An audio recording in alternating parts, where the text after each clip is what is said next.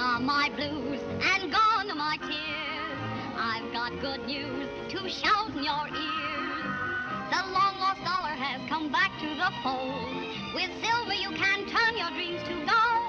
Oh, we're in the money. We're in the money.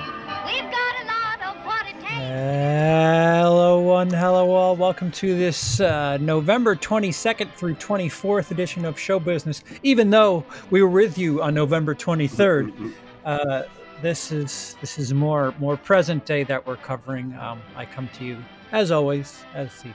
I'm Jaime Enfuego from Enfuegotainment and The Horror Show. And I am Lindsay of the Estate. I have something I must confess. I made a boo-boo. Maybe this will be a new segment for the show. Notes from the editor.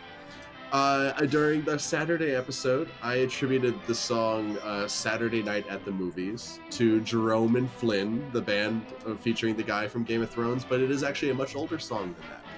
How dare you, sir? I dramatically. That's why I was confused. Yeah, no, you're good, but yeah, no. It's from the 70s. I might be older than that. Oh, really? Really? I didn't do a full dive on it, but I just, in case anyone out there was like, Lindsay, you dumbass, I just want to say yes. Yes, I am. So to the weekend that was, Frozen 2 took all the money, $130 million. It never bothered me anyway. Surprise, surprise. Ford versus Ferrari in second place with $16 million. A Beautiful Day in the Neighborhood in third place with $13 million. 21 Bridges in fourth with $9 million. And Midway in fifth with a little under $5 million. Interesting postscript. Charlie's Angels was in eighth place with about 3 and change. It's over. Sorry, Elizabeth Banks. Just literally no one wanted it. Literally no one wanted it. The problem is nobody wanted to see it. Yeah, I'll tell you, including us, because I don't think any of us have seen it, right? No, the Simpsons joke. Oh, there's your problem with this. Got a big hole in it, or whatever. Samson's you did made it. Charlie's Angels movie in 2019. Samson's did it. Right. I watched so much Simpsons on Disney Plus, for the record, guys. No, have you now? Simpsons, yeah. Despite the aspect ratio alteration and all of the just like hatred that induced within people. I mean, it wasn't great, but it was just so awesome just to be able to hit play and just let Simpsons just come at me. Hey, Troy McClure is Troy McClure, man. I mean, come on now. Have you picked up any of that Jeff Goldblum show? Not yet. I should. It's Jeff Goldblum, like, I'm beginning to think that Jeff Goldblum is like 24/7 like that. Like, that is Jeff Goldblum. Yeah, that's just eternally who he is. Turn the cameras on. Yeah, like this weird, eccentric, I don't know, like, there's just something to him that it's just like, are you doing a thing? Because just don't talk. Just don't do that thing. Don't do the Jeff Goldblum thing. Just talk for a minute. Yeah, I think it's. Go ahead. Well, I mean, I was gonna say, I think it's him, but I mean, even as somebody who, when I first stepped in front of a camera, it's like, be yourself, but amp it up a little bit. That's probably the extent of what he does. But yeah, Goldblum is probably pretty genuine in that regard. It's not like he's playing a character. So, yeah. So, what's his face from Jurassic Park is just Jeff Goldblum. Playing Ian Malcolm, thank you. There you go. There's our name checker. So it was a weird weekend because I think most of us saw stuff that is coming out this upcoming weekend. Although I did see A Beautiful Day in the Neighborhood. And obviously, not a lot of people did, to 3.5 million, as I look at the numbers. Or actually, 13.3. I was looking at the Sunday numbers. But in that regard, I think a lot of people were probably walking in expecting a Mr. Rogers film. And it's not a Mr. Rogers film. It's very more so about this guy who wrote a story about him for Esquire back in 1998. Tom Juhad, I believe is the guy's name, and we touched upon it briefly in the Saturday edition of the show. But yeah, it's way more so about him and like troubles with his wife, his father, all this different stuff, and Mr. Rogers is almost like a soothing, supporting character that sets his life straight, so to speak. And that's really what it's more so about. And Hanks is fantastic. You know, he deserves a nomination, but the film, I don't know if I would give it that. I mean, if something's on the blacklist for as long as it was for this one, it's because of the fact that there were some problematic aspects with it, possibly. And I think it kind of shows in the fact that it's not that, I don't know, distinctive or different, you know, aside from the Mr. Rogers aspect. So interesting. Yeah, it reminds me of, what was that film a couple of years back? Denzel was playing a lawyer, but the movie wasn't too good, but he was fantastic in it. Roman Che Esquire, I want to say. Yeah, that was another one around this time of year too, where it was like, yeah, you're doing really well, but I don't know about this movie. Yeah, the movie's not that good, but you're fantastic because you always bring it, you know, and just the warmth and the, I don't know. I mean, he's so believable in the Fred Rogers role because it's Tom Hanks, for God's sake. I mean, come on, you know, so it just comes across as genuine, but everything else about the film is kind of forced, I guess. So, yeah. That's unfortunate. But I mean, it is also kneecapping itself by coming out so close after the other Mr. Rogers movie. Like, which I rewatched after watching this. Amazing last year. Like I cried opening. Anyway, but it was a tearjerker. But yeah, so it was a documentary too. Yeah. Mr. Rogers movies? Are we going to get like a Lamb Chops play along next year? Are we getting like the PBS Lamb Chop documentary? is no. Lamb Chop is what's her face? Shirley Shelley Duvall. Nope. Shirley MacLaine. I want to say. Well, it is the song that doesn't end. It just goes on and on, my friends.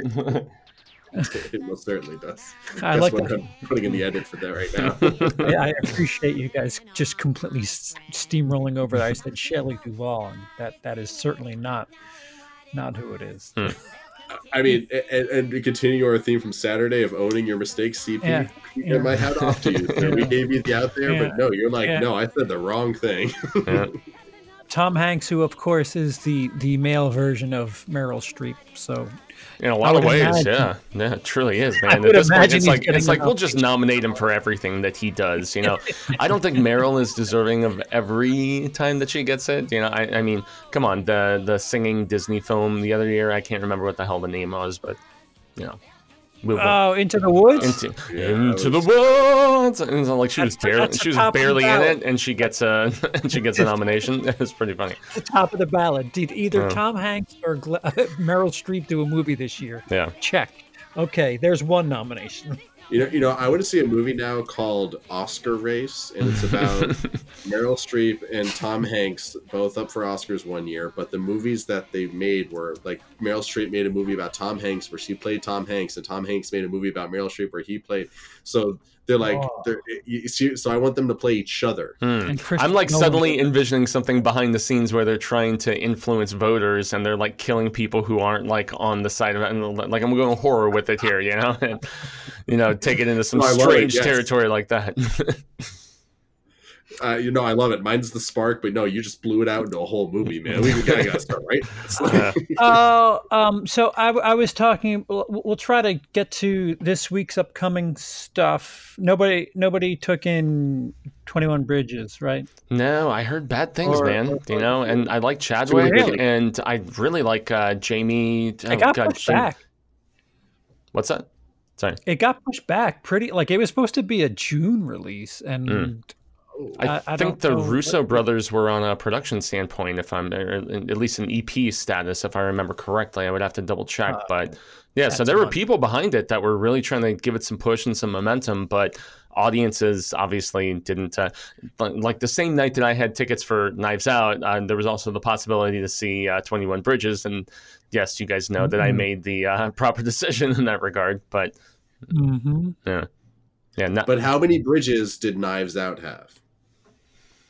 I think there was one driven over at a singular particular point in the film, but beyond that, one bridge. Dude, More than 21 Knives Out knives, is though. so legit, though. Knives Out is fantastic. I know CP and I both seen it, and you have not, right? I have not, and I hate life, and I will not be happy again until I've seen it. Well, let me rewind time for you for a little bit, because It'll liven your existence, sir. my uncle let me borrow a copy of Gemini Man. Ooh. Oh, Yeah. And in the high frame rate. I don't know. You know what I'm starting to think about with what's your filmmaker's name? What the hell's his name? Hans Zimmer. No, the director. Oh, Tommy Wiseau. Ang Lee, I want to say? Ang Lee. Yeah. Angela Bassett. Ang Lee will never make a noir. Because Oh. that the one conclusion I came to during this movie was there is no shadow. Like, everything is well lit, everything's bright and colorful.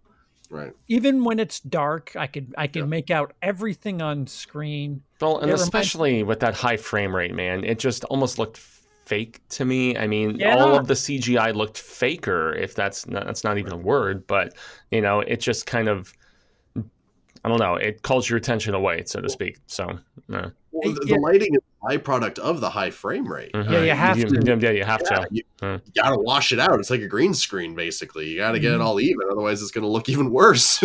Yeah. Believe it or not. And I don't know. I mean, I granted this is a 2-month-old discussion here, but like I don't know what the benefit of doing that is for a movie like that. Like, Exactly. Yeah, because cool. he did it in 60, but then it was also, I think, even released in a higher one beyond that. Because I saw it in the higher frame rate, and I was like, this looks fake to me. And with the escapism aspect of going to a movie, you don't want things to seem fake. You want I don't know, the whole aspect of denying disbelief and so on. So Well, that uncanny valley stuff when young Will Smith would like tilt face down, it was like this weird. It didn't look right, and it's just like, guys, we haven't perfected this yet. You gotta. Yeah, it looked especially bad on the campus at the end of the movie. That was where it looked the absolute worst in my estimation. It was like almost laughable.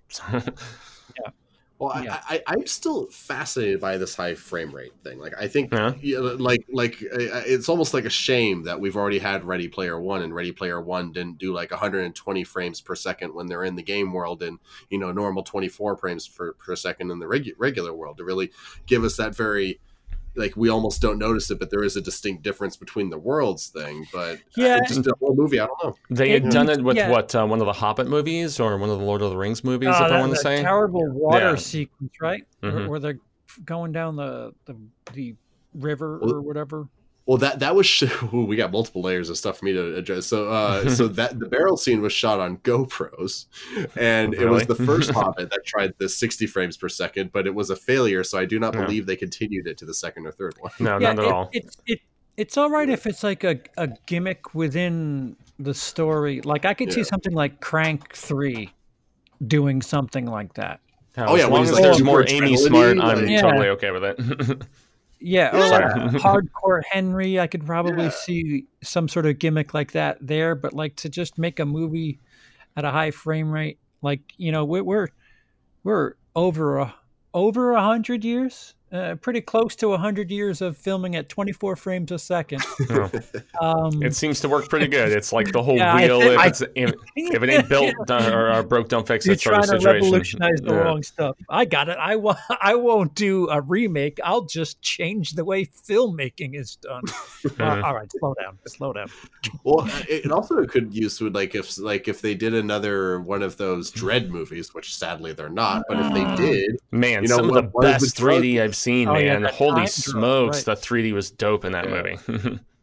it's the best use of 3D to date, I think. I don't think any other movie, like it may be Avatar, but I think it actually surpassed Avatar because it actually had a narrative purpose as opposed to just being a cool gimmick. Yeah, that's a good point. I mean, between that one, Prometheus, Coraline, and I'd say, obviously the original Avatar, that's some of the best like implementation that I've seen of the 3D model, as opposed to the, post-convert and all the crap that we, got when they were trying to get the trend to go again, and it didn't really hit, so... Good old Clash of the Titans post 3D. So dark, you don't know what the hell's happening. Hollywood was... Did you shoot it in 3D? Nah. No. Yeah, Hollywood was so adamant about making Sam Worthington a thing, and it just didn't happen, man. Yeah. Stop trying to make Sam They gave him all the properties. Every generation has their Jai Courtney. I don't know who it is right now, but there's every couple of years you got... Stewart. Well, maybe, but I mean, she's got the clout from the indie cred. It's just the mainstream cred she doesn't have. Which, well, I guess but it's funny that we're saying that about her. But Robert Pattinson, what mainstream cred does he have? Where I mean, he's Batman. got. I mean, aside from Twilight, he's about to get Batman, and everyone's kind of accepting that. Yeah, we just filmed our Lighthouse review yesterday, Cecil and myself. So. And we were kinder than we were initially because we gave it some time to simmer and so on and so forth. And it's not a bad movie. It's just, as much as I love The Witch, man, I don't know. I think I went in with the burden of expectation, so to speak. So, yeah. That's fair. Yeah. They're very different movies. That's vastly, and that's why, like Eggers, man, I will watch anything he does, especially from a visualistic standpoint. He is brilliant. Yeah. The script is where I had problems, but we talked about it already. So, well, when you're coming over that flowery that language, sometimes he makes some concessions. You gotta eat your beans. You said you like my lobster. You said you like my lobster. Yeah, and all of the jerk and gherkin stuff going down, but The new releases of this upcoming week have a lot to do with family. Truly. With your Thanksgiving weekend coming up, Netflix will have Irishman, the latest from Scorsese. You could watch it with your family because it'll be released on Wednesday, the 27th. Yeah, you can start it at the beginning of your meal and then finish the other hour and a half at the end of the meal because it is very lengthy. It's 3:23, I want to say. So you could use that to time how long you're cooking the bird. Start it, and then when it's over, you take the bird out of the oven. There's that, which I know I'll be watching as soon as I possibly can. And the big get for the week is Knives Out, which hell yeah, it's bomb. It's so fun. I love how I've kind of stayed away from the trailers. Good. All I've known is it's like a family that just hates each other, and it just clicked in my head literally yesterday. It's a movie about Thanksgiving awkward family get-togethers, isn't it? It's something like that. Kind of. It's for like the patriarch's birthday, but it's similar to everybody coming together and whatnot. Yeah. It's a metaphor for this country. I stand by that because you have somebody from all walks of life in this household, and you have a lot of dialogue that is very representative of stuff we're seeing in the news. Certain characters have certain, they're playing into a certain version of a certain person in America. The house itself could be considered America with the nurse who is not a part of the family. And to, I think, back fondly to Knock Knock and her showing off all of her goodies and being very babely. But, I mean, she is fantastic in this. She shows that she is not just, like, the extent of her beautiful appearance and stuff. She is very good in this movie. She might be the best in the film. Her and Daniel Craig especially are the two standouts. And obviously, seeing Captain America be a douchebag again is really fun. So up your ass. Oh, very nice. Matter of fact, eat shit. How's that? Eat shit. Eat shit. Eat shit. Smug smile. Definitely eat shit. Oh yeah. It's nice to know Chris Evans can still be a Jackass. Yeah, back to like not another teen movie, and even the way that he approached Johnny Storm in the 2 Fantastic Four films, he's of that ilk in this regard, and he's kind of a butthole, and it's funny. Kind of a dick in Scott Pilgrim too. So, that too, yeah. Oh, he's so good at Scott Pilgrim, though. Yeah. Like, hey, how's it going? He seems nice. But the one thing I said to Emily about Ana de Armas is she seems to pull off frumpy regular girl and oh my god, smoking hot rather well, because in this movie there's nothing really, she's not trying to dazzle you with any it's makeup. The hologram girl. Yes, from Blade Runner. Yeah. You look lonely. I can fix that. You look like a good show. Yeah, from Blade Runner, and then painfully good. Oh. Yeah, she's not ugly. I'm not even talking about that. She's just, she's also very, very attractive, but she's so good. Like, I still can't get over that scene where like it's like the girl over the girl, and like they're moving together, and I don't know. Which, by the way, isn't that the girl from Dark Fate? It might be, actually. I think it's the Terminator. Yeah, you're right. Yeah. But I mean, this is the most homely, I guess, that they have ever made her in a film, and she pulls it off so well. Like, she's not like playing off attractiveness whatsoever in this film. It's her care, her compassion, her consideration, and I mean, it's her performance that stands out beyond any aspect of appearance, really. So she's so good. She's probably the best in this movie, maybe even better than Daniel Craig, as I dare to say. So, okay. Which, the more I think about it, there's a bit of a gimmick in the first act with a piano. Fuego, where he keeps like touching the key and everything as he's like trying to speed along the interviews and stuff. Yeah, I was that it, because I felt like that was a thing that they kind of abandoned, because like I was trying to figure out, all right. Yeah, trying to speed along the interviews, but there was 1 or 2 times where he did this thing where he would tap the piano, and it was like that. Nobody's saying anything. It's kind of. Yeah. I thought that would follow through to be something, but it wasn't. Yeah, I thought it was just him like getting impatient and wanting to speed the process along more so than anything. But yeah, Daniel Craig, dude, and Lindsay, obviously, since you haven't seen it, man, it's like he is so of the Logan Lucky ilk and the accent that he's doing, but so much more of a sophistication. And the line that sticks with me is where Chris Evans is like, "What is this, CSI by way of KFC? Like, what the hell is going on?" It's just it's so funny. He is terrific in it. Both of those guys are terrific, but Craig steals the show along with Artemis. They are a lot of heavy hitters in the movie too. You have Don Johnson, you have Jamie Lee Curtis. Michael Shannon, who I will praise him in any film he is in, man. Him and Sam Rockwell are my 2 favorite working actors right now. So. Yeah. Good choices. Yeah. How much is it? Just hearing you guys talk about it, how similar would you say it is to like something like Krampus? I mean, obviously, you substitute supernatural horror for, more played up family drama, but like, if Krampus to me is always about a movie about a family that's just at each other's throats, learning to come together through all this kind of. I don't think they get that close to the comedy. Okay. Yeah, this is definitely comedic whodunit, whereas I feel like with somebody like Michael directing, who also did Trick or Treat, it's more so a horror movie in that regard, whereas this is even less a thriller than it is a comedic whodunit, so to speak.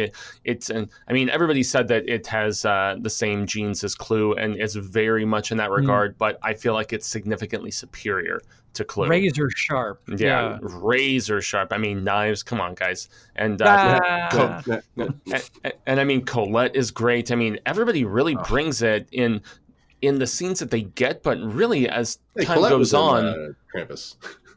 Oh yeah, that's right. Oh, that's right. She was. I mean, everybody thinks of her, her being in Hereditary at this particular point. But it's very much of just the silly drama with a little bit of thriller like thrown in and stuff at this point. But it's a funny movie. It's a fun movie. More so than anything else. Yeah. It's a romp. It's a ride, and I can't wait to take my parents to it this week after Thanksgiving. So. I think the most impressive thing is you have a bunch of these big names, these big characters even in this movie, and you never really have people stepping on each other's toes. We didn't even mention Jamie Lee Curtis yet, and the fact that she's in this. She's in the movie? Right. Yeah. Right. Yeah. Throw some Sigourney Weaver, and it's like the greatest cast ever right there. Like, yeah, it's an ensemble though, so everybody gets their little bits and pieces and stuff. But yeah, I mean, Captain America's in it, and he's just a side. You mean Johnny Storm? Although not till CP the second, almost third act is where he really takes some prominence in the storytelling. Like he's not there for most of the first part of the film. So right. Yeah. Okay. Yeah, I'm looking here. There's the girl from 13 Reasons Why, the Netflix show, the main character from the first season. I didn't get past the first season. Yeah, and then you have the kid. Trick or Treat for a second. Michael Dougherty. Godzilla versus King Kong has been pushed back. Oh. Yeah, I was just talking with somebody about that earlier today, and I was like, there's no way they are making that release date. Not a chance in hell. And so it was supposed to be, March or May or something, and now it's November. So that, makes complete sense. Give them additional time. Don't rush that shizzle, No,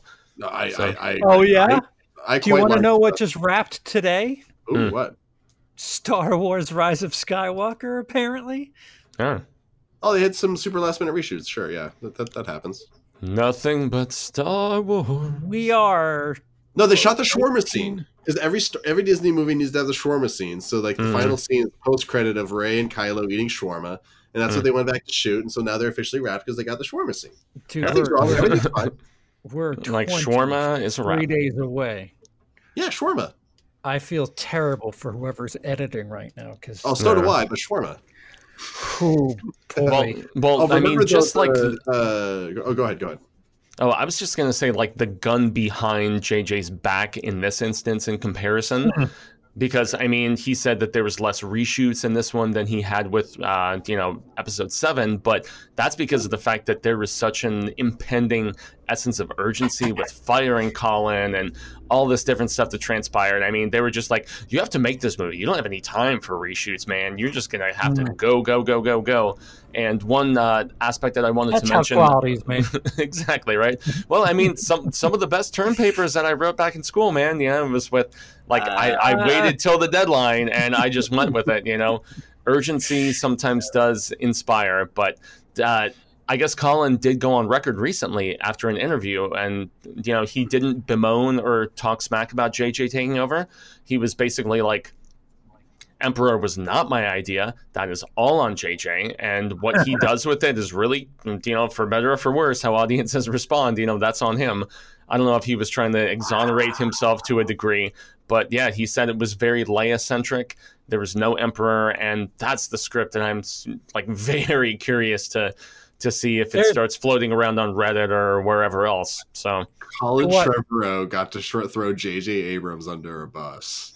that is the oof. Okay. Although he still gets story credit though. He still gets story credit on the the actual credits that we're gonna see. Man, I mean, he named one contributes. Of the yeah, truly. And I guess he went to arbitrary whatever stuff to get credit for the portion that him and his co-writer contributed, but we will never know the extent of what that actually entails. So yeah, so we have 3 versions of the final piece of the Skywalker saga, and George Lucas is another one that I'd like to. What was your idea, sir? What did you think? Did you think of bringing the Emperor back? Because I'm intrigued. To make it all encompassing, and the fact that I think it's a good idea on JJ's part, and the fact that he's like, okay, Palpatine has been there since the first film, since the beginning, and this is supposed to be rounding out the entirety of these 3 trilogies and everything. So, I mean, it's fun, and I could say from a fan service standpoint, I'm jonesing and I'm excited about it. But did it serve the story properly? That's where I don't know. I actually really like Trevorrow's oh boy, besides Jurassic World, he did a film. Safety Not Guaranteed. Safety Not Guaranteed. That's fantastic, and has Aubrey Plaza, has Jay Duplass, I want to say, and or Mark Duplass, I should say. One of the and Duplass. yeah, exactly. Those guys have their hands in so many different things at this particular point. But I mean, I was really impressed with his work up until the Henry film, and so I don't know. Remind me again why we can't put you in a gifted school. Because it's better for my psychosocial development for me to interact with the peer group at a normal school environment. Oh, yeah. Okay. As was Disney. Yeah, and that's what lost him his job, essentially. That's the crappy aspect of that. But he is returning, to do the third Jurassic World film, and he did the short, which was cool. So I still haven't seen. It's fun, man. Yeah, I mean, it's only like 8 minutes, but nonetheless, it shows the world in the essence of like dinosaurs. It's almost like Planet of the Apes, and the aspect of like once the apes have overrun everything, imagine dinosaurs instead. So it's funny because what JJ did for Star Wars, Trevorrow did for Jurassic Park. He soft rebooted Jurassic Park, and it made a metric fuck ton of money. So yeah, I didn't like Fallen Kingdom, but I really enjoyed Jurassic World. I had a lot of fun with that movie. Cecil and I reviewed it together. And see that, Lindsay, you're outnumbered here. I mean, you prefer Fallen Kingdom, Lindsay? The last 20 minutes of Jurassic World are incredibly fun. One of the most fun I've ever. When I got to scream in a theater, "You're my boy, Blue!" and everyone in the theater cracked up. With the Mosasaur and everything, and yeah, like that's an incredible finale for a film right there. I just wish the rest of it was a little more good. Verizon Wireless presents the Indominus Rex. Honestly, it's fine. It's fine. It was okay. It was fine. Yeah, it was the Force Awakens of Jurassic films, though, in the fact that it was fan service, callback crazy in every aspect possible. And I still look. I'm wearing a shirt. Look. Remember the thing that we did that one time? And the fact that they're bringing back Sam Neill and our host of the National Geographic show, who we were talking about earlier, Mr. Ian Malcolm, and I mean. Yeah, just the callback casting. Jurassic Park. He just thought he was filming things for his other stuff, and so they're just going to bring him into Jurassic Park, just going and it's going to be the movie with one finger pressed against his lip. Just exactly. Yeah, makes sense. Pete in a YouTube chat says, "When your big bad gets killed in the second installment, what else does Abrams have? Might I point you to the prequel trilogy, sir, where a big bad gets killed in every single one of those movies." That's really true, actually. Hey, do you like Darth Maul? Forget him. Hey, do you like Hammer Horror Vampire Man? What the hell was his name in that? Christopher Lee. Plummer. What was his name in the movie? He actually died in the third one, so they killed two. He died at the very beginning. Yeah. Yeah, and then they said, "Hey, here's a robot man that we're just going to kill because robot man." Oh, that's right. General Grievous, who is like so big and integral in the Clone Wars TV show, but yeah he's pretty much one and done as far as his implication in the films. There's like no investment in him. It's just like, oh yeah, he's a bad guy because I've been told that. Yeah, cool. I was actually curious. Have either of you guys watched the Samurai Jack Clone Wars, the original installment of that? Yeah, I did a review of that earlier this year, and that's where they fleshed out Grievous's character significantly in comparison, and it's intriguing. And I know they did more on the Filoni TV series and the CGI and everything, but yeah, that's a really fun watch if you guys get the opportunity. The Clone Wars before the Clone Wars, I guess. Yeah, it was the first take on it. Well, one of these days, whenever I see anything from it, well, I guess there's two things. There's one animated version of it where everyone looks like they're cut from wood, and I can't stand it. That's the one that I'm talking about. Yeah. Oh, there's good aspects to that, but just the visuals, just like, oh, you guys. But I've seen all the stuff that they do with Darth Maul. All of that was fascinating to me. Him and his buddy that's got the yellow horns. And I love Grievous, a fascinating character. Yeah, and that's what comes in the second series. Actually, spoiler. But, Spoiler for a 15-year-old cartoon. Pete in the chat says false equivalency. No. We are trying to be as accurate as possible. If it turns out that gold robe ended up being the puppet of Palpatine, then not. Also, I mean, guys, we have a perfectly good Kylo Ren right there.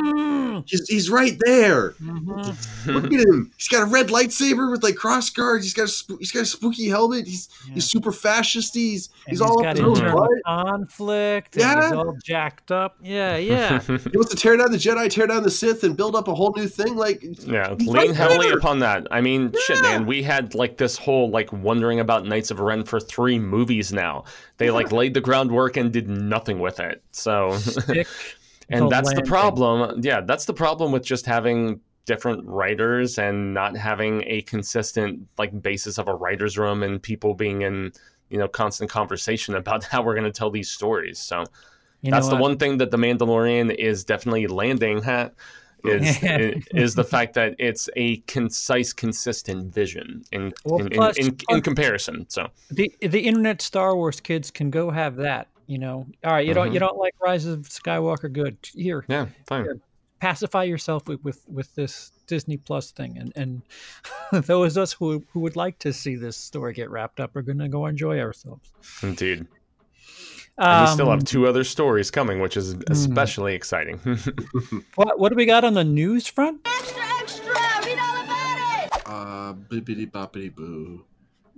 I mean, the biggest thing was the is Joker 2 happening? Joker 2 not happening? Because that was like today. Today there was seriously like THR and Deadline a couple days ago, and then further confirmation today. Those 2 were going back and forth, and they were about as reputable as things get.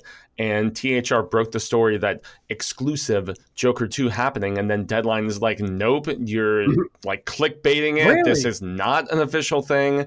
There was talk about the fact that Todd Phillips was trying to do other origin stories in that R-rated vein, and Deadline struck down those reports as well. They were just really, I mean, very just villainously going after each other for exclusives, which I found especially amusing. But it broke the $1 billion barrier, which is the biggest thing to make mention of. And I feel like based on that, especially minus China, like Lindsay has, pointed out various times and with good reason, it's an inevitability that we get a Joker 2. And apparently Joaquin is signed on for a potential sequel, but there's nothing like, set in stone, so to speak. But he did sign a multi-film deal. So I don't know. I mean, I think it's definitely going to happen, but as far as things being already in motion, don't mean as much as you would think. Yeah. There's probably a buyout clause, like if they don't want to end up doing it. Kind of Christian Bale had a multi-film deal for Terminator. True. Yeah. But I mean, he's at least like obligated and in place unless he doesn't want to do it. And with the amount of money that this made, I feel like it's just kind of a inevitable situation, so to speak. So I agree. Although I also love the idea of Todd Phillips doing more origin stories. Like I want to see the crocodile guy. But Killer Croc, Killer Croc, yeah, but like so, like I want to see that scene of Killer Croc like in like the comedy lounge, and everyone's laughing, and he's just like, rah, rah, rah, rah, rah, rah, but then everyone stops laughing. Like that. I don't know. I want to see the Joker formula, but with other Batman villains, basically. But they're all failed comedians, and they, I don't know. So I looked ahead at the schedule, and it seems kind of dank. Until December 13th, which I don't know. Everybody trying to front load things before Star Wars. Try to get out of the way, right? Yeah, Black Christmas, that PG-13 horror that will be forgotten by December 16th. I keep forgetting about it. Richard Jewell, which is the Clint Eastwood movie. Jumanji: The Next Level, which is kind of ballsy because they dethroned Last Jedi 2 years ago. Yeah, I think the boldness of that was the staying capacity of that film and the fact that it just hung around and kept making money, kept making money. It was even one that I saw way late in the game, and I was like, this is a lot of fun, you know? So that's what they're banking on, I would imagine. So, and then you have these two Oscar bait films, Bombshell, which is with Margot Robbie, Charlize Theron. Oh yeah, and Nicole Kidman too, right? Yes. And Uncut Gems comes out with Adam Sandler, that A24 jump off coming out, which already has all of the. We didn't get to talk about it the other day on Saturday, but it was like one of the most heralded in the Independent Spirit Awards that were announced just the other day. And so yeah, A24, man, consistently doing it. So. Yeah, so that's a heavy day. You got Cats going up against Skywalker, and then on Christmas, Spies in Disguise. Which, okay, decent looking trailers. That's with Tom Holland and Will Smith, if I remember right. Animated film.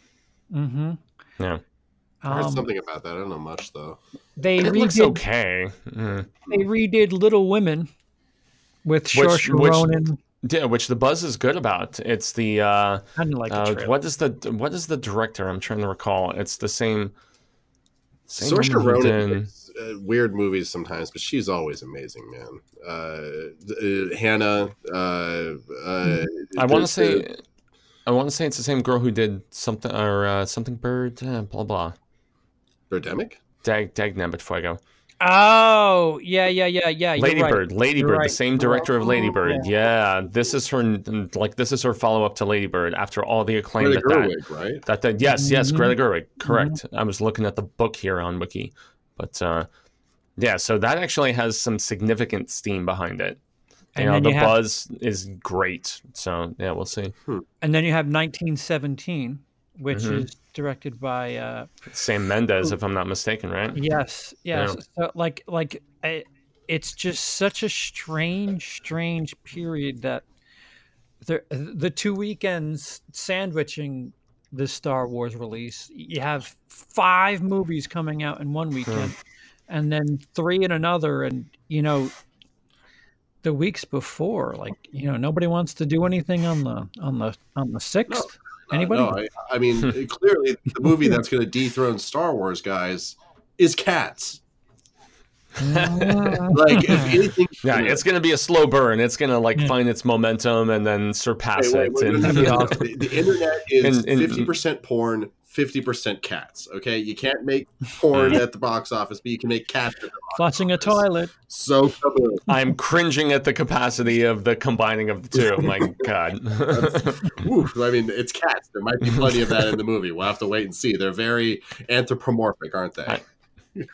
Well, I was about to say, I mean, remember all the pirates porn that happened after that hit so well. Yeah, that was... Yeah, Jesse James. I was a young guy. Anyway. If there's a thing, there's porn for it. Rule 34, man. We held back. We held back on the Michael Jackson biopic news. Yeah. So why don't we jump into that now? From the Bohemian Rhapsody people. Does that include Mr. Singer? That's actually a good question. I thought he's been just like... Yeah, I would imagine that his career is pretty much Dunzo Weinstein style, but... you would think. Yeah, you never know. People have these redemptive arcs and stuff. What's his face? Everybody has been... associated with his thing. Oh, God, what's his name? X-Men 3 guy. Director. Ian... Ratner, right? Yeah, Ratner. Yeah, Ratner. He's still connected to Ratner, Rat Pack, and that's why Rat Pack doesn't make movies with superhero movies with Warner Brothers anymore, because Gal Gadot was like, if you guys keep working with Rat Pack, I'm not going to be Wonder Woman. Rat Pack would get rid of Ratner. I remember. So, what's his face could still be connected to all this. Yeah, who knows?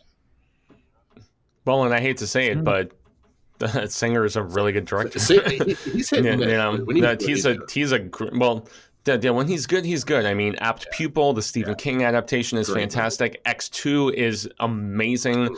I don't know. I mean, you go back 15 years now. I know. I hated the Tom Cruise movie that he did. I thought that was absolute dog crap. And so, yes, he's had diminishing returns more recently. To be more fair. Wait, which Tom Cruise movie did he do? I didn't know he did a Tom Cruise movie. Oh, it was Valkyrie, I want to say, the one where Tom Cruise had like the eye patch and everything, and I never saw it, but I heard lots of my friends say it was absolute garbage. So I never took the time. I for as much as I don't like to read during movies, I lose a little bit of luster when movies take place in insert country here and they're speaking English fluidly. Like, it's part of the thing that just mildly took me out of Lords of Chaos. I'm with you, man. What? I'm totally with you, man. Yeah. I mean, it just feels disingenuous, so to speak. So no. Right. But because it took place in Germany, and Germany loves to redub everything we do, I say let it pass, because a little more forgiving in that regard. Oh yeah, Germany redubs everything. Yeah, no words on the bottom. They just we're going to do it in our language now. I only know that because I came across multiple German dubs of things. Are they good dubs or are they bad dubs? I'm assuming they're bad, but who knows? I don't know. I don't speak German, so I don't. I don't. Come on, CD, go learn German. Come on, Deutsch. I love Rammstein. Anyway. These guys are awesome. Rammstein are the shit. So, Michael Jackson. A movie. Yeah, that's where, I mean, a lot of people think it's in poor taste, but why? I don't know. After the Finding Neverland documentary and everything that allegedly exposed, this film, from what everybody is saying, is not being produced in conjunction with the Jackson estate. So they can go they can go balls out and go after him, and yet everybody is curious about how boldly they would go to make a Star Trek reference, not Star Wars, Star Trek here. And I'm kind of curious too, but if but the fact that Bohemian Rhapsody did not boldly go and it was PG-13, I would not suspect that this film is really going to go after it. And then Queen had their grubby little fingers and everything. And if you noticed, no member of Queen that is alive as we speak seems to look bad in that movie. And for that, not at all. And I mean, touring with a gay man, I mean, and dude from American Idol, who is a fantastic vocalist. I appreciate what they're doing now, but yeah, Brian May specifically did not want the band portrayed in a negative light. Without that sort of interference, maybe we can have something a little more genuine. So go if you got time, go YouTube the clip of Sacha Baron Cohen talking about his experiences before leaving the eventual project. He was supposed to be Freddie Mercury in this, and he left. Yeah, he was initially attached for years, actually, and there were script rewrites, and they were trying to make it an R-rated, more daring film initially, and it ended up being kind of watered down PG-13 fun, which I enjoyed, but there was nothing really bold, I guess, in comparison with the awesomeness of Freddie. So, it was a safe movie, and it was fun in that regard, and it made lots of money. So I guess the studio won out. If you can show Johnny Cash as a heroin addict and Ray Charles as a down on his shit heroin addict, listen, both PG-13 movies. Yeah, you can manipulate the struggle that was Michael Jackson. I mean, you can the fall of Caesar. You can have that type of element to it where it's just incredible for 2/3, and then it just the last couple of years of his life where the guy just hung out at home and hung his babies out to dry. Just a really, really weird descent. Give us immensely talented, though, man. Oh man, amen, CP. Holy crap! And I've seen Cantrell solo so many times, and even the new AIC. But yeah, Lane was a tortured subject. Amazing. Yeah, anyway. Yeah. Just read his lyrics. He's Just turn that into a script, please. I wonder. So anyway, Lindsay, go ahead. Michael Jackson is an astounding figure of the 20th century. Like one of the most noteworthy. Bigger than Elvis. Yeah, freaking up there, man. But also, like, he's a pretty tragic figure. So I wonder if, and this is just me thinking out loud. Like, I'm interested to see the movie, obviously, especially if they do actually go full out and they don't hold back. Like, do we need to keep kind of bringing him up though, or would it be fair? Because, like, you know, like the whole thing with this, you know, growing up in the music industry with his father who was abusive and all that, and then.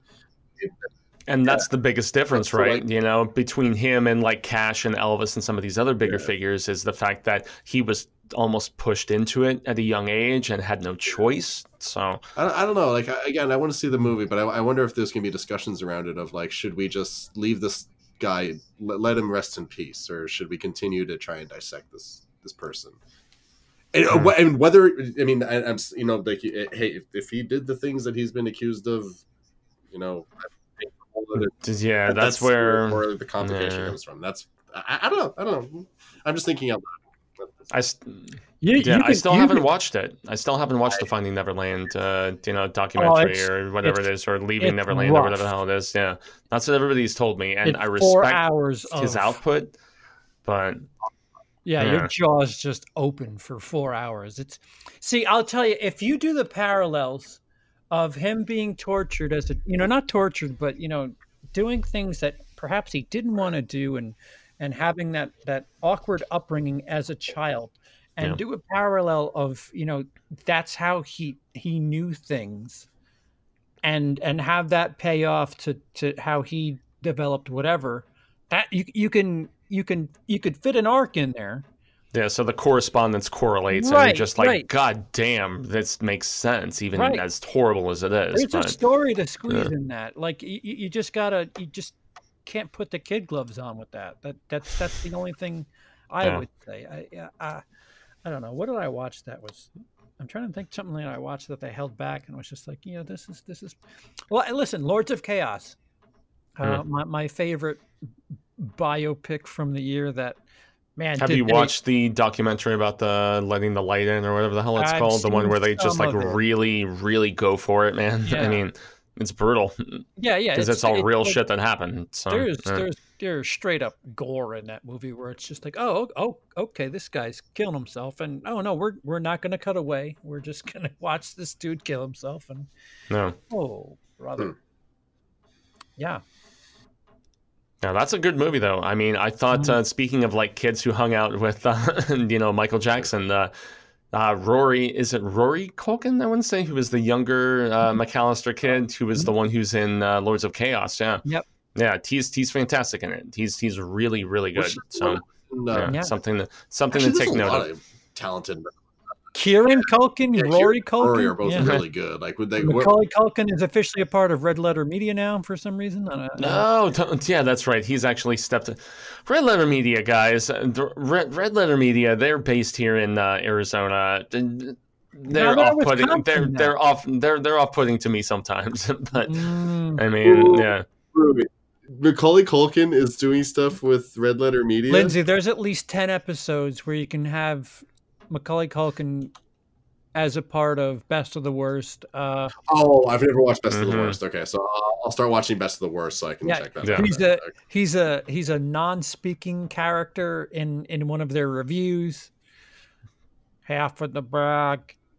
Yeah. Those guys have a legit following, though. Like, they have really done some significant stuff, and cred to them, obviously. Well, one of them.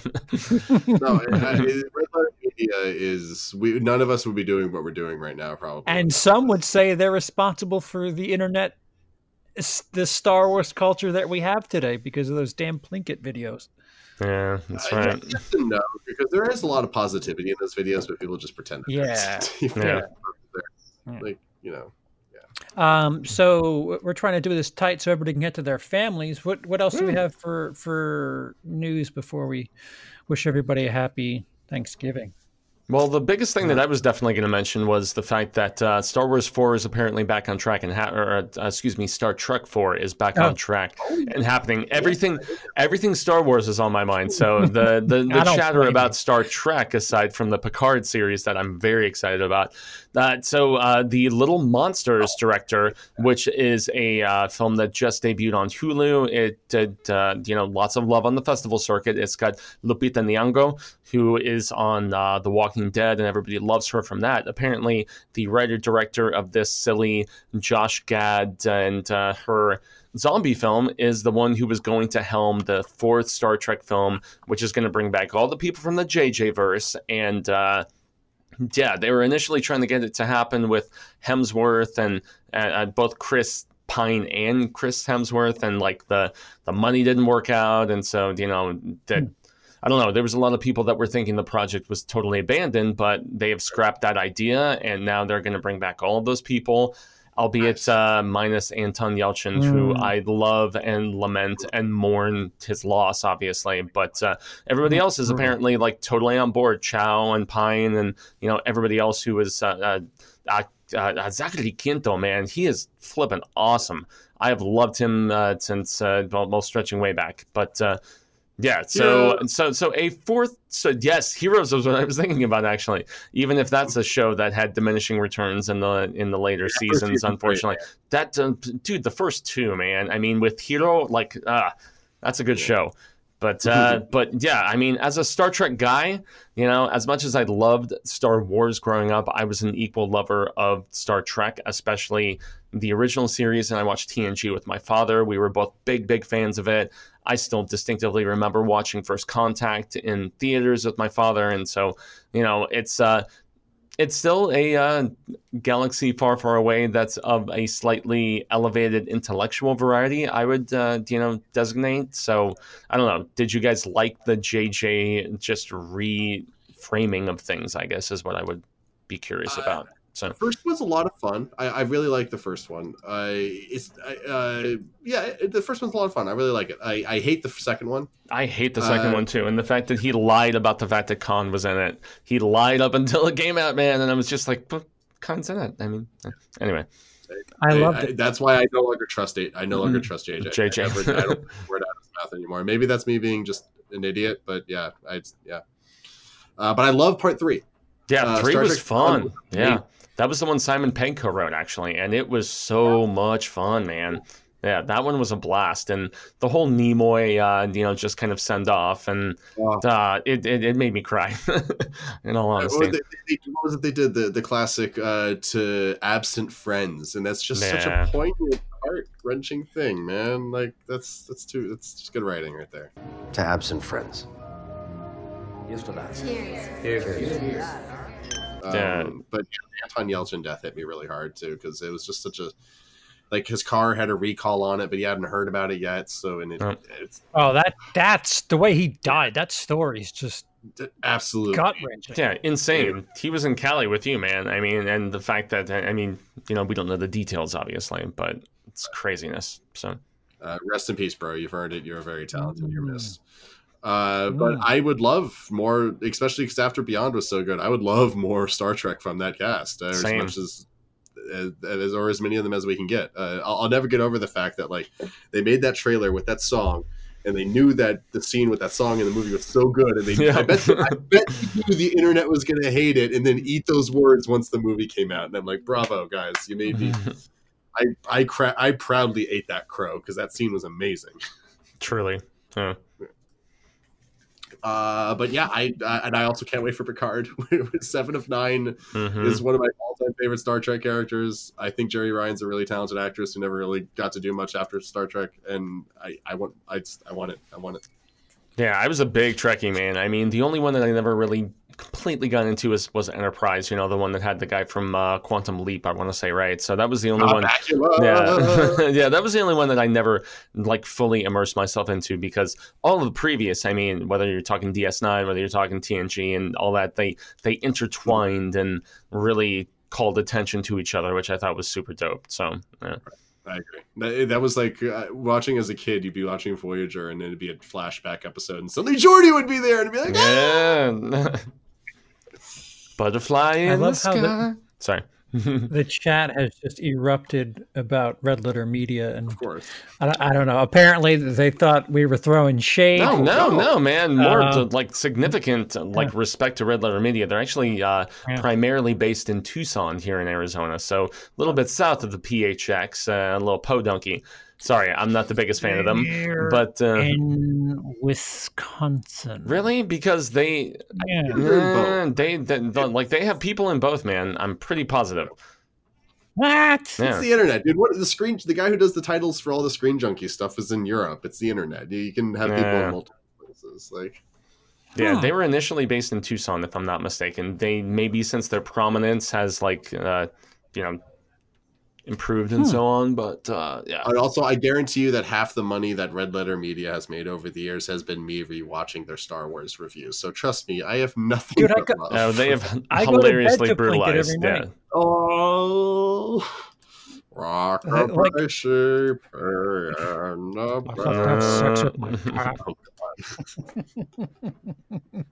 and we're saying sex with cats. So a little bit. We're definitely not for kids. Take that, Copa. Is there anything else? Anything else before we send ourselves off? I mean, aside from the RoboCop Return stuff that we were briefly touching upon, and that's how we segued into where we did. If they bring back what's his face, I'm down. Yeah, Weller, right? Yeah.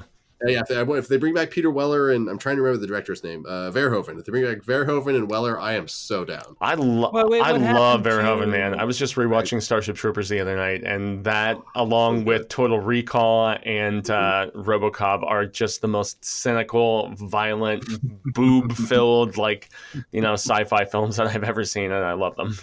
So what's on deck for Neil Blomkamp then? Because he just keeps getting kicked out of everything. Yeah, between Aliens and RoboCop, and I know that this was alleged to scheduling conflicts, which is why he was initially attached to this project. How's he have scheduling? Yeah, well, he was trying to do something else, from what I understand. He's scheduled to have scheduling conflicts, guys. Yeah, exactly. He is very polarizing in that regard, though. I mean, I know nobody really liked that third Chappie film, but I liked Elysium, and I mean, District 9 is so damn good. And did you guys watch those shorts that he did on YouTube? They were badass. They were really, really good. So, he is a director with vision and talent in that regard, in my estimation, at least. But I'm trying to see. Agreed. No, what was his second movie? Elysium? Yeah, that movie. Elysium, yeah. That was the one with Matt Damon. Yeah, that's right. Yeah, that's right. And I really, and like you said, Chappie has a special place in my heart. Yeah. What is the internet? I want that to. Yeah. He's doing lots of commercial work from what I can see right now, and he has a project called Anthem Conviction that he is trying to get off the ground. So, oh my! Is he doing a movie about the video game Anthem? I almost went on a tirade about. Saturday. Actually, yes, that appears to be what it is. Anthem is an online. I don't game, Lindsay, so yeah. Although I did play Fallen Order, Lindsay, and that game is badass fun. I enjoyed the hell out of it. It was so cool. Okay.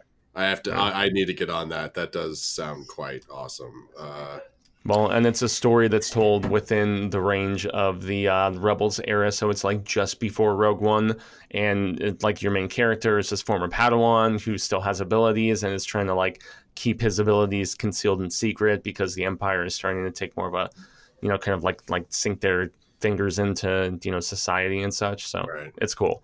Order 66 happens during that game. Yes, which is exactly. Yeah, CP knows. Sorry. Which by the way, speaking of spoilers, I can't help at this point but click on these damn clickbait. Disney's Doom, Rise of Skywalker is terrible. And I got about 30 seconds into one of those videos, and apparently in the film is an Order 67, and if that's fact, I don't know how I'm going to feel about that. But I feel like at this point, guys, with the extent of the discussion, I don't know whose channel it would be on, but We need to do a Rise of Skywalker spoilers, like just discussion. I think so. Sure. I mean, probably here on Willis Greedia would be the best destination, but you know, hey, I think that's like the road to Red Letter Media and be like, "Hey, neighbor." Tucson. Yeah, Tucson is about 90 minutes south of me, and we all make fun of Tucson, but those guys have done good, so you know, whatever. Lindsay, you got anything to plug before we nothing plugable. Plugable. Watch Gargoyles on Disney Plus, so maybe we'll get more Gargoyles. That's what my plug is. Well, Jordan Peele wants to make the live action, right? He's been he's been clamoring about it. It's fun. I actually saw Marina Sirtis tweeting earlier today that she would love to see more Gargoyles, but if it's live action, she can't be in it because she's too old. And I'm like, no, but you said live action out of nowhere, so there's talks about it being in live action. Yeah, after your Troy drop, man, I mean, there are so many TNG people on it. You've got Michael Dorn, you've got Jonathan Frakes. Like, damn, it's so good. Anyway. Fuego. Yes. Yes. Aside from geeking out about Disney Plus, I just put up probably one of the most personal videos that I've ever done, which was a comparison of the two Fred Rogers films on YouTube. And it's only got like 30 something views. So yeah, nobody cares. But nonetheless, the fact that I watched Fred Rogers very extensively as a child. After seeing A Beautiful Day in the Neighborhood, I went and I rewatched Won't You Be My Neighbor, and I talk about both of those and just the mentality of the man that I respect so significantly. So, yeah, it's honestly one of my favorite videos I've done in a while. So, yeah. Right, and over here, Emily and I might actually have something. There are tomorrow night of a documentary about Galaxy Quest. That's right. For the 20-year anniversary. Yeah, I'm gonna go check that out, and who knows, maybe I'll put up a quick little thing talking about that afterwards because talking about Star Trek earlier. I freaking love Galaxy Quest. It's one of the best. Such a shame that we don't have. It's fun. Yeah. It's fun, and I would also I would be remiss if I didn't give a shout out to Cecil Laird and the film that he is putting together called Dylan's New Nightmare. And we just got a new co-producer that jumped on for the festivities this past weekend. So we have crossed the 50% threshold. We have over $20,000 towards this film now, and my band Chiron did a song, and but. You know, link down below. Yeah. Cecil is he's the Dream Master brainchild, whatever you want to say. And if you have any inclination and interest to see a sequel to Wes Craven's New Nightmare, which came out 25 years ago this year, as a matter of fact, Cecil has a badass pitch, and go and check out all of the deets, yo. Hell yeah. Yeah. Link down below for that info. Emily and I watched Knives Out. We will have a vloggy thing for patrons. We'll have something else later on in the week. We're gonna go to Best Buy on Black Friday. Yeah, I'm gonna brave it too, man. It's either Target or Best Buy, depending on what has the better deals for because I'm only going for Blu-rays and stuff of that nature. I'm not making a big purchase. I don't need a $20 laptop or anything, so I don't need to line up at midnight. But we're gonna have content based on post-Thanksgiving shopping. Yeah, I'm gonna subject to Awesome Catherine to some of that too. So now we'll see. At least the weather's nicer where you are. Yeah, you were enduring some insanity, I would imagine. We had some rain recently, but I mean, we're back to nice 60, 70 degrees. So yeah, we're cool. Yeah, and if you'd like to not look at our faces while listening to this palaver. Oh, you did it. I love it. The Show Business podcast is available on Apple Podcasts, Google Podcasts, Podbean. We're working on SoundCloud, although that's a little funky. The behind-the-scenes aspect of that is a little weird. Is it on Stitcher? That's the one that for the true crime podcast that I do. It's more so for Android phones and stuff. Are we a part of that? No, I always forget. Okay. But look at the Show Business. The name of the podcast is Show Business. Yeah. And We have some unique ideas coming up. Maybe we'll do a live commentary that you could just listen to us. Maybe we'll do an episode of Mando or something. Oh, I would love to do that. That'd be sweet. But go check that out. Other than that, we'll have something else to talk about. It'll be a soft week next week. So, you know what? We were supposed to have Cecil this week. Next week, don't let me forget Fuego. Yeah, we still have 3 weeks about left of the Indiegogo, so maybe closer to the end of the campaign might work a little bit better. So, I mean, obviously correspond with him and find out for sure, since I am his number one, you know. But yeah. If I'm gonna make another Star Trek reference, so Cecil from the horror show and Dylan's New Nightmare will be joining us at some point. While the personification of Dylan's New Nightmare is going to come on. Okay, all right. Yeah. Bad joke. Sorry. All right. Well, then, other than that. We're gonna say goodnight to you all. We're in the Money